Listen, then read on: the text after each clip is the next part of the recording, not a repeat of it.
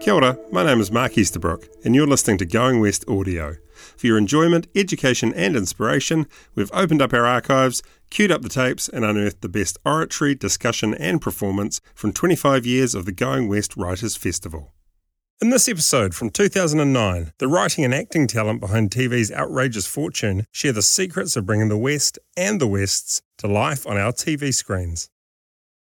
It's a pleasure to introduce Rachel Lang, Simon Griffin and Robin Malcolm in conversation with Simon Prust. And let me tell you right from the start, I started watching Outrageous Fortunes from the beginning. And the moment they started playing Hello Sailor as the opening music, I knew it was going to work. And I've been impressed ever since at the wonderful commitment to New Zealand music this program has consistently applied all the way through its soundtrack.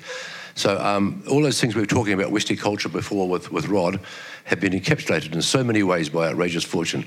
So thank you and welcome all of you. Simon. Thank you. Hello, hello, hello, hello.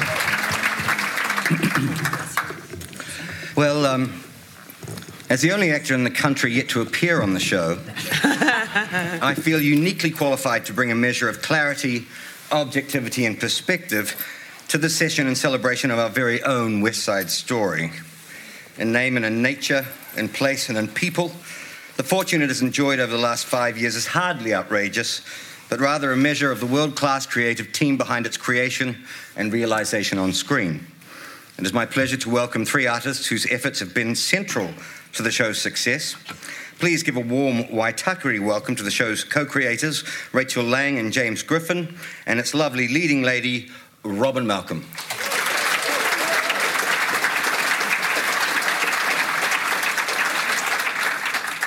Sex. Yep. Drugs. Yep.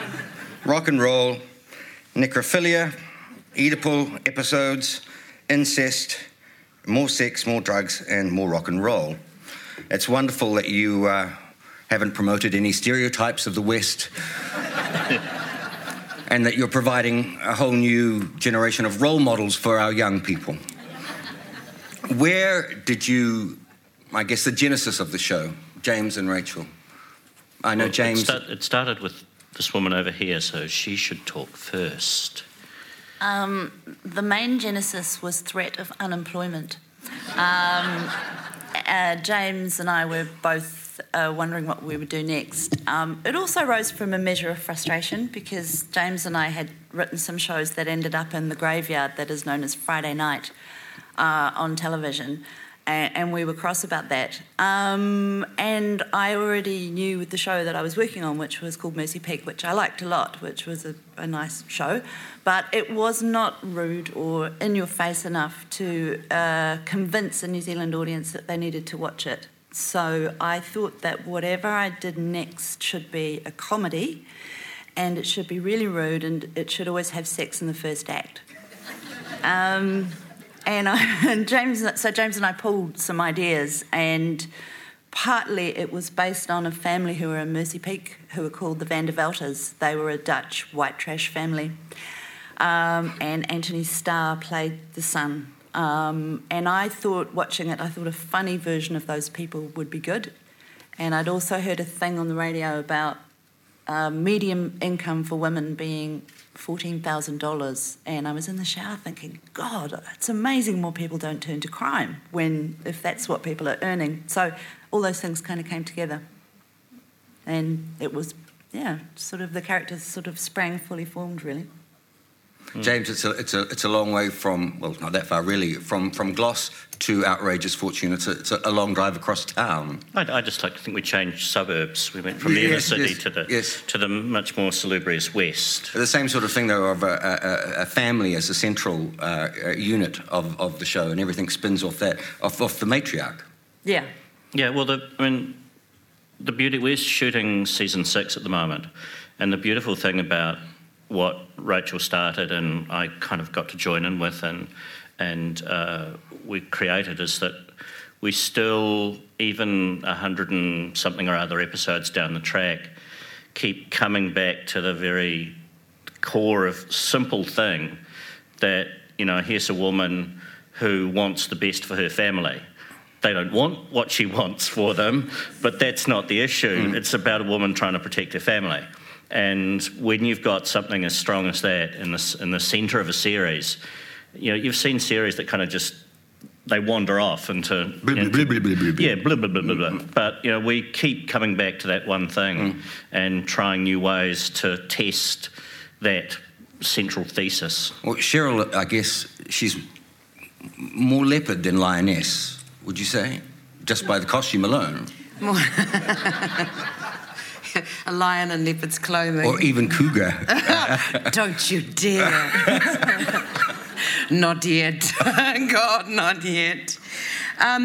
Yeah, I think Cheryl is... she's driven by protecting her children, which I think is something that, you know, most people can respond to. And I think also by removing the notion of necessarily having to stay on the right side of the law all the time, you then get into some interesting stuff about, you know, what exactly is a good life and how do you lead a good life, and, you know, is stealing necessarily a bad thing? Or, you know, like what is it that makes us good? Well, it's the show has an internal morality. It has an internal morality, which they kind of discover and lose and rediscover. Sure. You know, as seasons go on, and I think that's it's lovely having the kind of the backdrop being crime, because, you know, the some of the most interesting people I've met are criminals. Yes, that's right. Yes. It's like I'd rather spend a night listening to how someone lost money than how someone made money. And I think that's very true. That's very true. Just back in the green room, you told us how some men, how men approach you in the street or don't approach you. I just wondered if no secrets from you, are there? Just share that with the group. I'm blushing now. Well, I've got this theory. I've decided that people, you know, out there, it's an interesting position to be an actress playing a character who everyone's very familiar with. You know, they're more familiar with Cheryl than they are with me. So if I go out in sort of the public sphere or whatever, people tend to respond to what they've seen on television, and it's, you know, it's... And, or on the cover of the Metro. Or on the cover, perhaps. Yes. You won't be reprising that. I won't be reprising that one today, no. And I decided that people kind of men respond to Cheryl or me the way women respond to plumbers.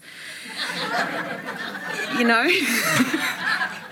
Sort of a bit of rough and a bit up for it, you know? Which plumbers do you use? Well, you know the stereotype. You know what I mean. You know, come.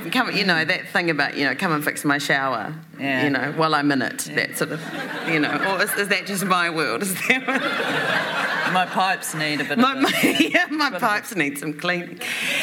And that's one of my favourite lines from the show is that when Hayden and Loretta are arguing about the porn film, and Loretta says, in what universe does a plumber knock on the door and 5 minutes later they're shagging? And Hayden says, I don't know, I'm not a plumber.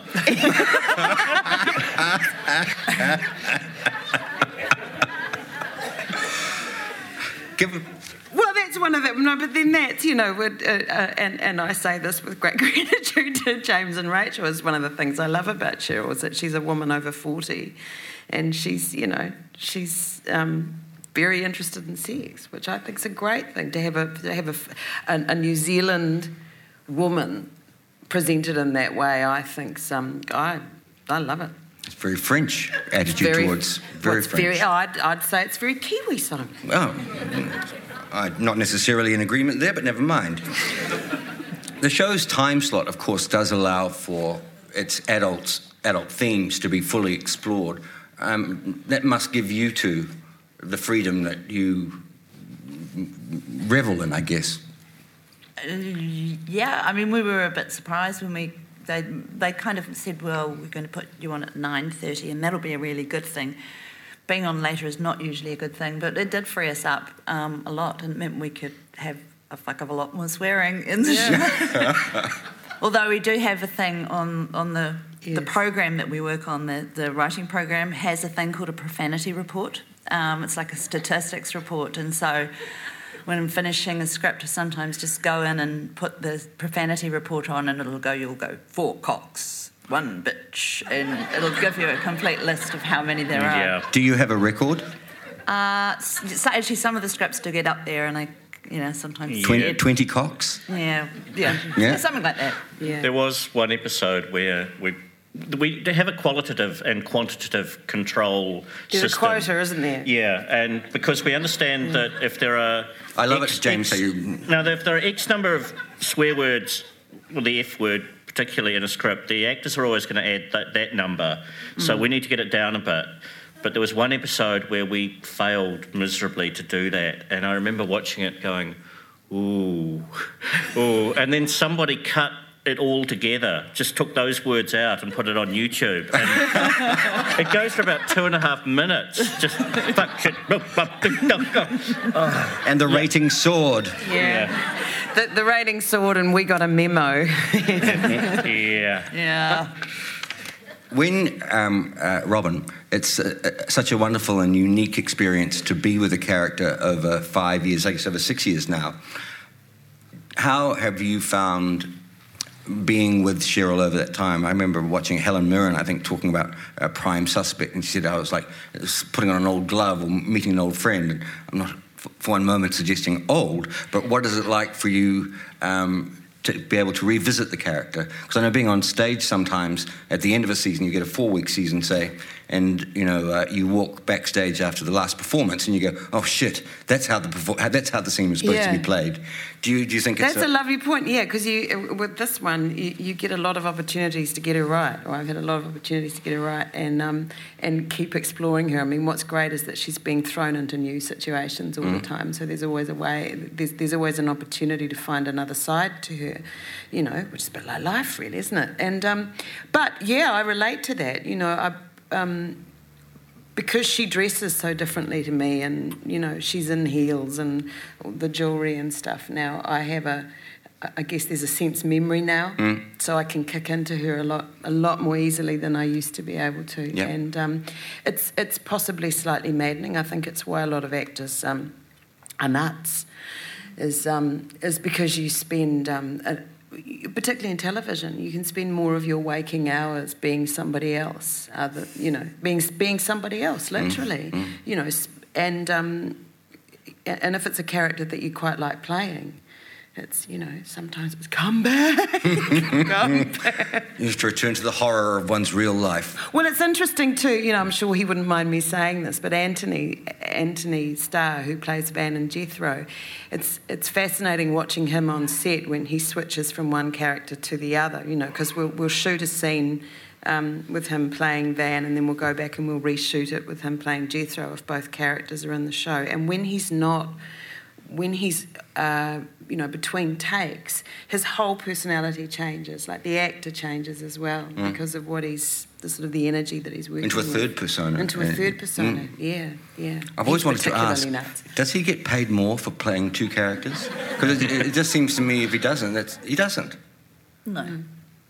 Well, he has had a pay rise at some stage, but to start with, no, he didn't. Try hiring another actor to play the twin role. No. Although we did learn that you can't treat the actor, actor Cheryl, Robin Cheryl.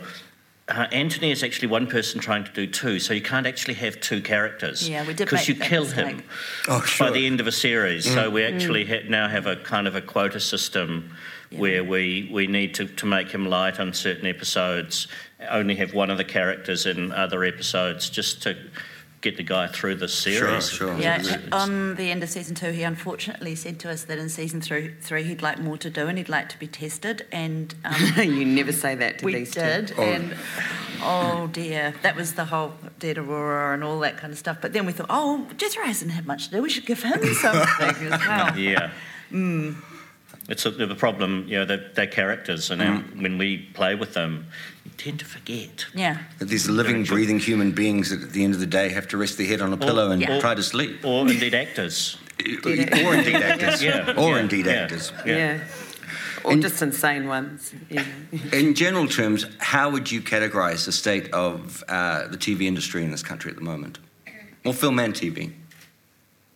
You said there were no curveballs. You said it was all going to be easy, Simon. It's easy. What's your opinion? I think as I read through your CVs here, I mean, you couldn't ask for more people more central to the development of television over the last 20 years. And James and I all the way back at Gloss, which is like 1987. This is a long time, and the industry has certainly changed over that time, and we do seem to be seeing more of ourselves on television and more accepting of ourselves on television, and we're able to flog our stuff elsewhere rather than watching all Australian television. Oh, I think it's definitely got better, and it's in quite good shape television-wise. I'm more critical of film, but I don't work in that area, so it would feel unwise of me to say too much.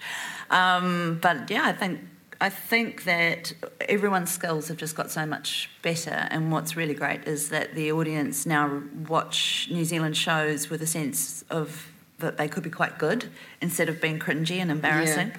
Well, it's the opportunity to do it again and again and again, and I guess that's where SPP has been so crucial to that, is that you get the opportunity to knock off the rough edges by sheer opportunity to do it again and again. That was one of the wonderful things about working at the Mercury in repertory, was that you could be terrible, but you had the opportunity to go, I was terrible because of, and rectify it next time around. We've had quite a lot of practice now. I think that's quite helpful. Yeah. Yes. And I think we will always smack up against the reality of we're New Zealand, we're a tiny country, we can't make as much as we should because there simply isn't the money. And I think we will always hit that wall. It is part of a knowledge economy, though, don't you think? A creative economy, because definitely. In the great scale of the things. wonderful thing is it employs so many people. It does. As well. It does. So much training and all that sort of thing, and it doesn't really, in the great scale of things, cost all that much, and the return is so huge. And indeed, with the future Green Party Minister of Broadcasting here, she'll change things. Yeah, I'll change things. I think what Rachel said too is really important, that the cultural cringe thing. I sort of felt maybe 20, 25 years ago we were still, we were a bit sort of disenfranchised from ourselves culturally, and we were kind of embarrassed to watch ourselves on screen unless we were taking the piss out of ourselves mercilessly or cruelly. And maybe one of the things that's happened in the last, 5, 6, 7 years is that we're not looking to try and imitate countries. I think Shorty was the big turn. I think Shortland Street was a really big turn because there'd been a gap in drama at about that point, and I think having that on 7 nights a week, and you remember what it was like when that started, everyone went, kia ora, Shortland Street. People couldn't believe that we really talked like that. Yeah. Because they weren't hearing that kind of real accent on TV very much. Yeah. Well, no show could really be more of a celebration of Kiwi culture than Outrageous Fortune. I mean, it is truly boots and bra straps, and bra straps, I guess. Do you see more shows in that line, or where would you, I guess, in your own careers, I guess, what is left to rape and pillage and plunder for our viewing pleasure? Oh, they're always fresh fields. I mean, in the future when Outrageous ceases to exist, I hope that doesn't mean that Rachel and I will, in that great New Zealand way of, you've had your turn, good on you, you did well, next please. I mean, we've got other projects we'd love to do, and... do you run training things for writers and stuff like that? Yeah, but what actually I've found most successful is we work with an actor called Tim Balm, who has become a writer. So he's been working with us on Outrageous since season 2, and over the period of the last few years, his writing's really improved. So that's actually been a practical way to do it. Yeah, and then like a scholarship almost. Yeah, well, he's earning his keep. He's doing a really good job. Yeah. And on Go Girls, we've been working with a writer as well, who was quite experienced, and so sort of training her up in that way has been really good. Sure. Yeah. Do you miss I think that's the best way to do it, actually. Do you miss the stage? Yeah. But, I wouldn't give this up for it. You won't have to give it up. No, but I do, of course. Yeah. I mean, they're two entirely different beasts.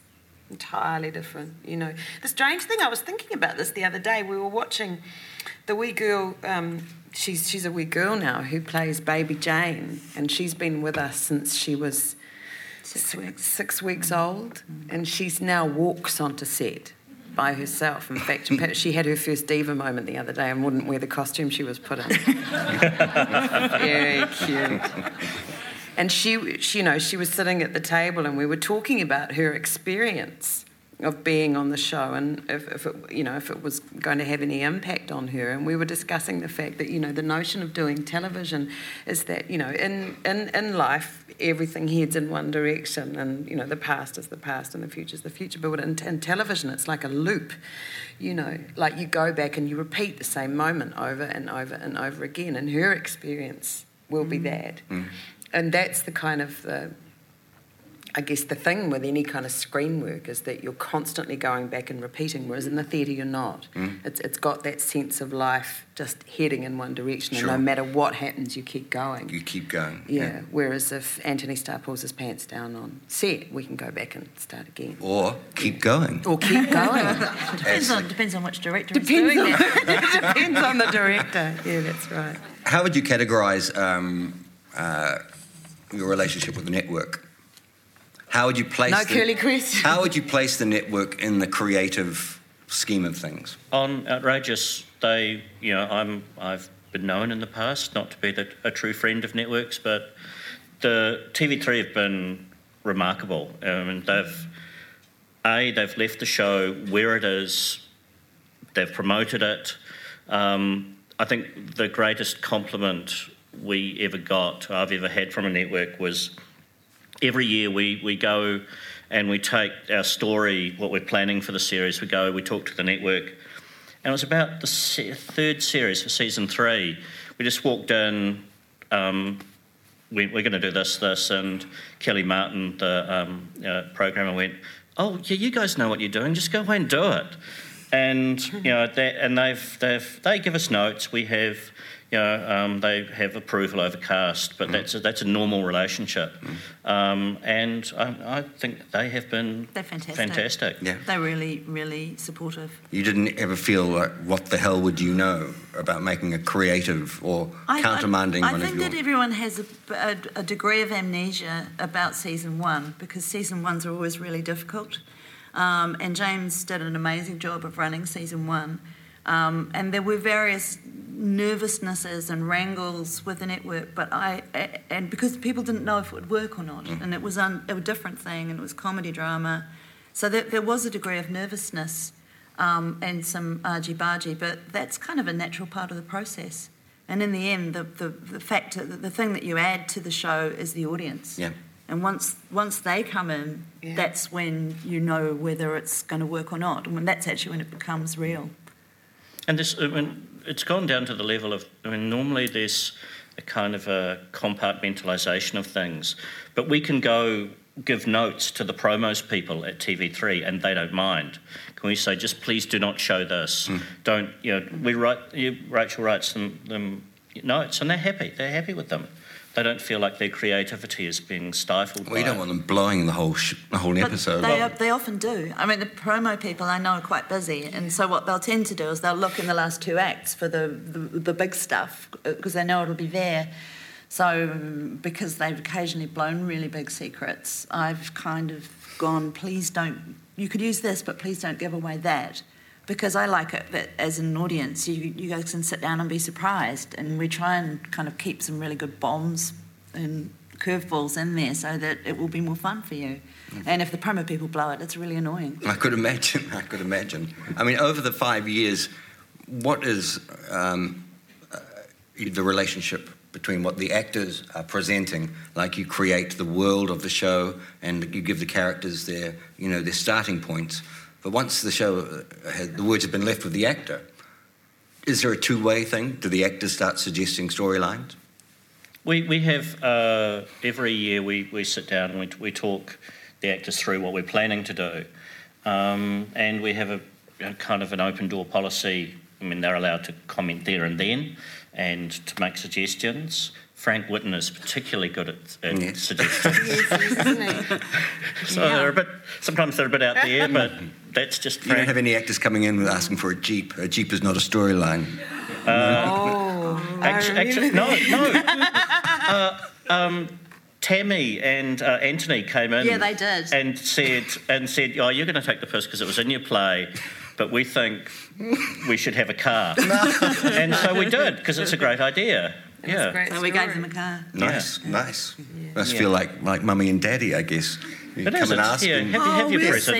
We'll see. Have some. Now, the fan base for this show is very loyal, and I guess hardcore would be a word to describe it. Would you say? Yeah, I guess. They're pretty passionate. They're very yeah. I mean... A cult, almost. Do you know, the thing I noticed last year, and I can't remember what the experience was that motivated the thought, but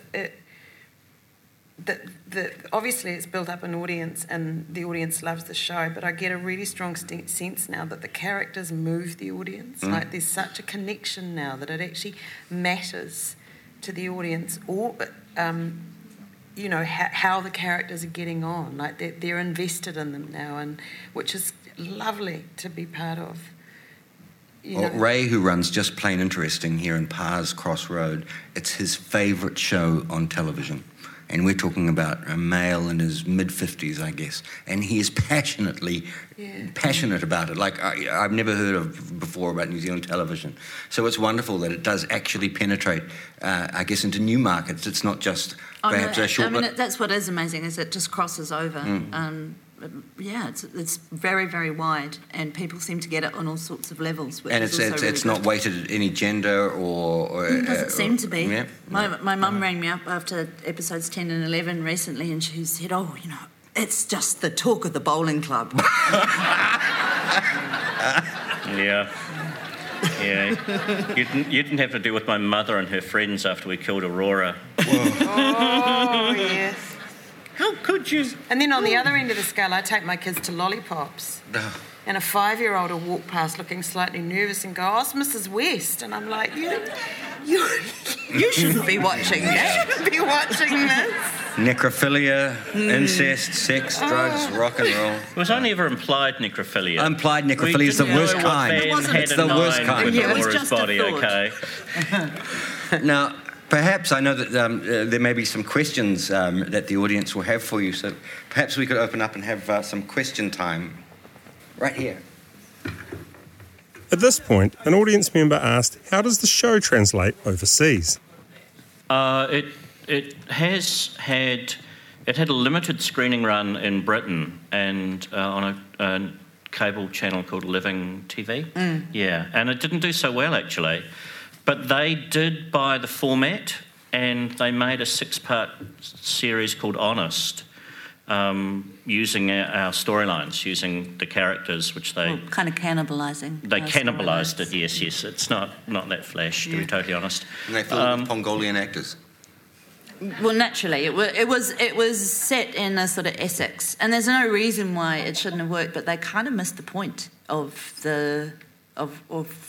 how we feel about the characters. It was like, it was all taking the piss, wasn't it? Yeah, all really stupid they were. But, which is not our point. We actually love our characters passionately and defend them to the hilt, and they can do stupid things, but we really care, and that's really what offended me, is that they put them up there to be pilloried, and therefore it wasn't very funny. Yeah. Of course, nothing from New Zealand that isn't actually faux American plays in America, but they did. ABC picked up the format again and made a pilot for a series called Good Behaviour, which set the Wests as tow truck drivers in Las Vegas. But that didn't get picked up for series, as far as I'm aware. I don't think it's entirely dead. It's gone down really well in Australia, which is a great triumph. The hardest thing for any New Zealand show to do. It's quite remarkable.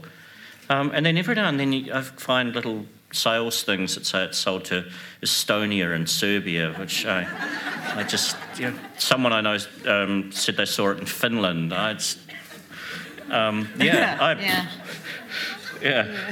you have any Estonian fan mail yet?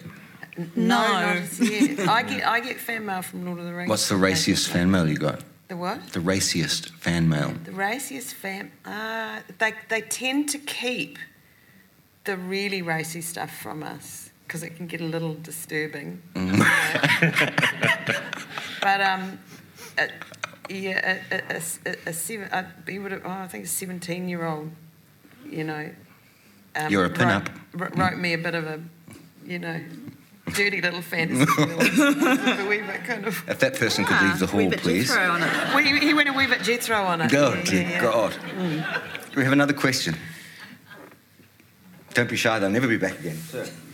I'm interested in the genesis of the names because Pascal, Cheryl, they seem so West anyway.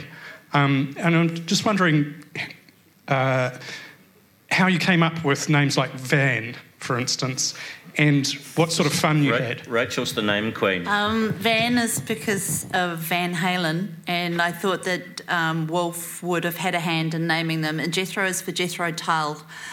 And Pascal is because I thought that Cheryl probably reads romances and it's kind of classy. And Loretta is because Cheryl likes country and western as well, even though we never get to play much of it. And actually, spookily, it's like Rita, which is also the grandmother. But I didn't actually think of that at the time. And Ted was... Also, West is really good because there was a notorious British family by the name of the Wests. So that was good too, fitted with the world and that little reference. They were serial killers, weren't they? Yeah, they were. Rosemary and Fred West. Edward West failed the name check because we name check our things through the electoral rolls, and so he became Theodore, which was much better. Much cooler. Yeah. Ted West. I think that's all of them. Yeah.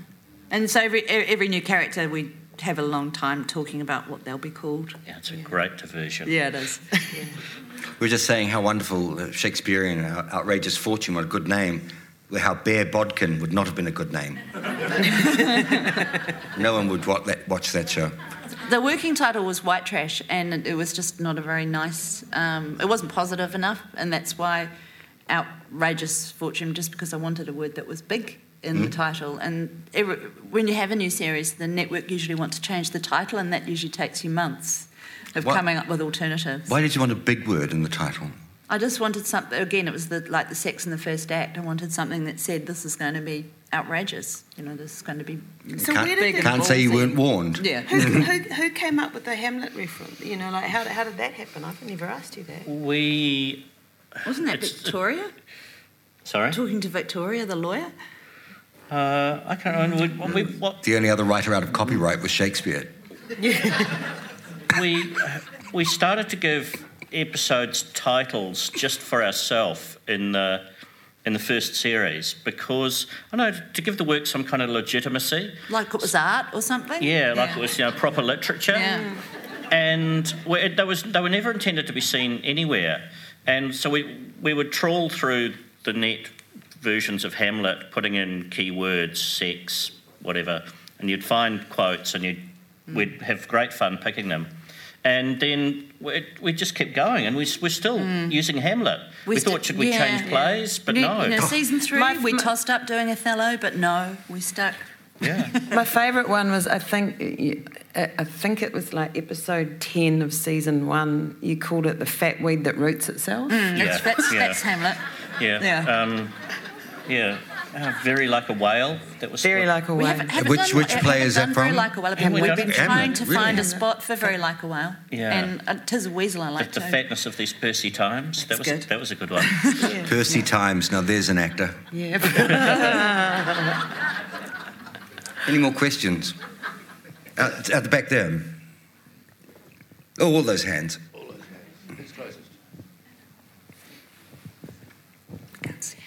I noticed you often feature New Zealand artists on your soundtrack, and how much control do you have over the soundtrack and who features on it, and is there any kind of policy around that?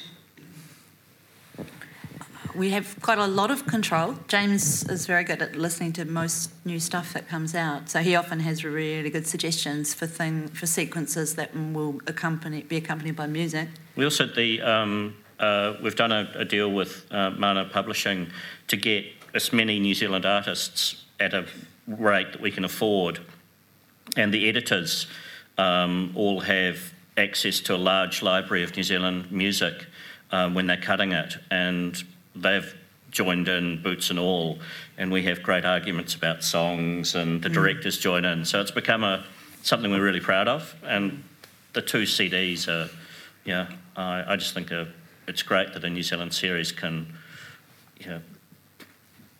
lead to that kind of thing. When you're writing, do you hear a soundtrack for a particular scene, or does music inspire you in any way? Yeah. Yeah, absolutely. Yeah, definitely. Yeah, the episode on last week where Aaron Spiller played, and it was originally down as a kind of a feelers kind of power ballad, and I went to a concert and Ricky Morris got up and sang Nobody Else, and I went, that's it, we have to get that song, and I had to argue and plead with people, but I'm glad I won. Nice. More questions? I've got 2 questions. One is, have you ever thought about marketing the Hoochie Mama lingerie and also the Pascal's bags? And the second question is, particularly around, I know, Robin, you've been one of the pin-ups in terms of the Merrill Task Force on Violence billboards, yet there's been some violence. Remember around that time you actually slapped Loretta to the floor. How do you reconcile that, that kind of image with, what you're trying to portray in terms of, good role model just in the anti-violence stuff? Loretta's not human.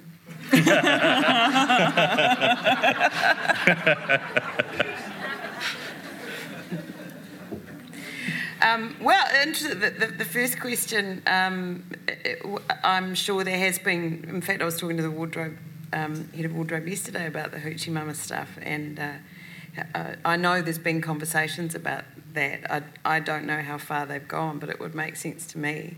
As far as the family violence thing is concerned, I guess I'm an actor, and one of the things about storytelling, I think, is that nothing is sacred, and I think particularly with a show like Outrageous Fortune, or any show that I like myself, if it starts becoming prescriptive or didactic in some way, then I think you're missing the point. I also think that Outrageous Fortune, we were talking about it before, has this kind of internal morality in terms of how they function, and I would hate to see that curbed. We're not about telling people how to live. We're about reflecting a particular family. And I think Cheryl's probably changed her view on that kind of thing. I bet she ran around the house with a Women's Weekly trying to whack Jethro and Van, and they were too fast. Yeah. But I think actually how she would deal with Jane is different. Oh, God, yeah.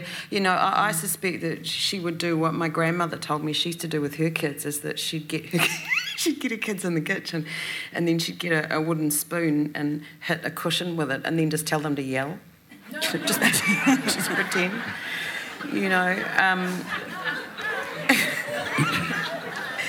We'll be trying that when we get home. Yeah. Just pretend. And so, I draw that line really clearly myself, but I also don't think that, it's one thing to, Cheryl strikes her adult children, the times when she has, it's been out of anger or, personal anger. There's always been... but she did frame her father, for God's sake. Yeah, I doubt she would have dealt with her kids when they were little in that same way, because she's all about her kids. Loretta deserved a punch then. Yes, she did. She did. And let's face it, there's quite a lot of family violence in Hamlet as well. Yeah, that ended really badly. Yeah. But you can read Cheryl's childcare tips in our books. So. Yeah. Which I think might be available for signing. Yeah. I loved what James wrote. I don't know how many of you read in the back page of the Canvas when you got into that debate, James, and you wrote... about the West trying to work out the question. The West trying to work out the referendum. And Van thought that you could if you smack your kids, you could only do it in Australia. Oh, something like that. Yeah. And Pascal thought it was, what was it? The anti... what was it? Oh, God, I can't remember. Anyway, it was very funny. Snacking. Yeah. Snacking? Snacking, the anti-snacking. It was about obesity, yeah. It's an anti-snacking revolution. Yeah, that's right. I think it was Sam Goldwyn who said if you want to send a message, use Western Union. Yeah. And that sort of applies to drama. We're not here. They've got their own moral code, and it does get tested, and I think that's partly why people like it. Yeah. Is that, I mean, they really... They're not once were warriors, you know. No, they're not. They're not. I was just wondering who you think, out of all the characters, has changed and developed the most. Because I found Loretta, in particular, she's changed quite a lot since Series 1.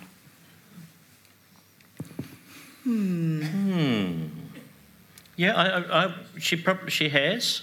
She's certainly, grown up a lot, and maybe she's just got sneakier in a better way. Well, yeah. Her discovery of sex kind of changed her. That changed her. Yeah. Just falling in love changed her. Yeah. But I remember having an interesting conversation with Antonia because she had a season where she was spectacularly evil and then kind of turned around, and we were talking about that, and I said, but actually Loretta hasn't really become good. She's just realised that she needs sneakier tactics and that actually this is not a successful method of getting what she wants. So it's not really that she's gone all soppy. Just more devious. More devious, clearly. I think Pascal's changed a lot, though, too. Yeah. Really. But their personalities feel the same. Yeah. Last question. I wanted to talk to you about the sex. It's always been outrageous with lots and lots of sex. Do you get many complaints? And I think one gets used to a level of the sex. And then that one where it began, the beginning of a new series, and they went to that lap dancing club. They went to the lap dancing club. And my eyes just... I know, that was James's fault. Mortified. And I was inundated with complaints. And this last series, there's been very little sex. Not enough? Not enough? Yeah, sorry. Sorry. So it's been more fortune than outrageous. We're rectifying that in Series 6. Yeah. We realised we... Yeah, we were falling down on the job. Yeah, they've got out the big guns for season 6, don't worry. Yeah, the episode you talk about, it shocked me, and it went further than I thought it would do. But that was Mark Beasley. Yeah, we've had a particularly enthusiastic director on that episode. But I mean, he was right in arguing that it needed to be like that to build up the shock for Milt when he died, etc. There was a rationale behind it. And one of the funniest too, there was a split. That's right, you were calling him on the phone. Conversation with the Cheryl Furious on one side, talking to Wolf, with a woman here, on the other side. I mean, it was fun. It was funny. I remember. But I guess as with all things, how much sex is too much sex? I think one of the rudest sex scenes was one where Antonia asked me to tone something down. It just said she was having sex and doing dialogue through the scene, so I went, oh, okay. So I wrote in a whole lot of foreplay, and it ended up being disgusting. Well, the one that we had most complaints about, you couldn't see a thing. It was all played off the two characters in the bed. That was the digital one, and I got blamed for that again, and it was the bloody director again. Yeah. It's interesting, isn't it, though, because the sex in Outrageous Fortune is pretty grubby. It's very really exploitative, except in a kind of a exploitative way. There was the one where Jethro was rooting Cherie pretending to be Van. That was pretty dark. And that was a bit borderline dark, and I remember the censor from TV3 was not too happy about that one. But it's fascinating to me that, we some people get very head up about that, and yet we're prepared to chuck our kids in front of something at 8:30, some American show about pathologists that's got just the most extreme level of violence. We seem to be more comfortable somehow with violence than sex, which has always seemed kind of weird to me. Last orders? We have run out of questions by the look of it. Well, there you have it. Well, it. on behalf of everyone here, James, Robin, Rachel, thank you so much for coming. And a warm Waitakere farewell.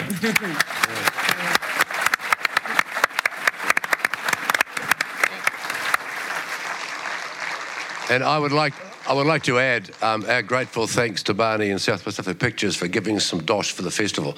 Thank you, South Pacific. Thank you all.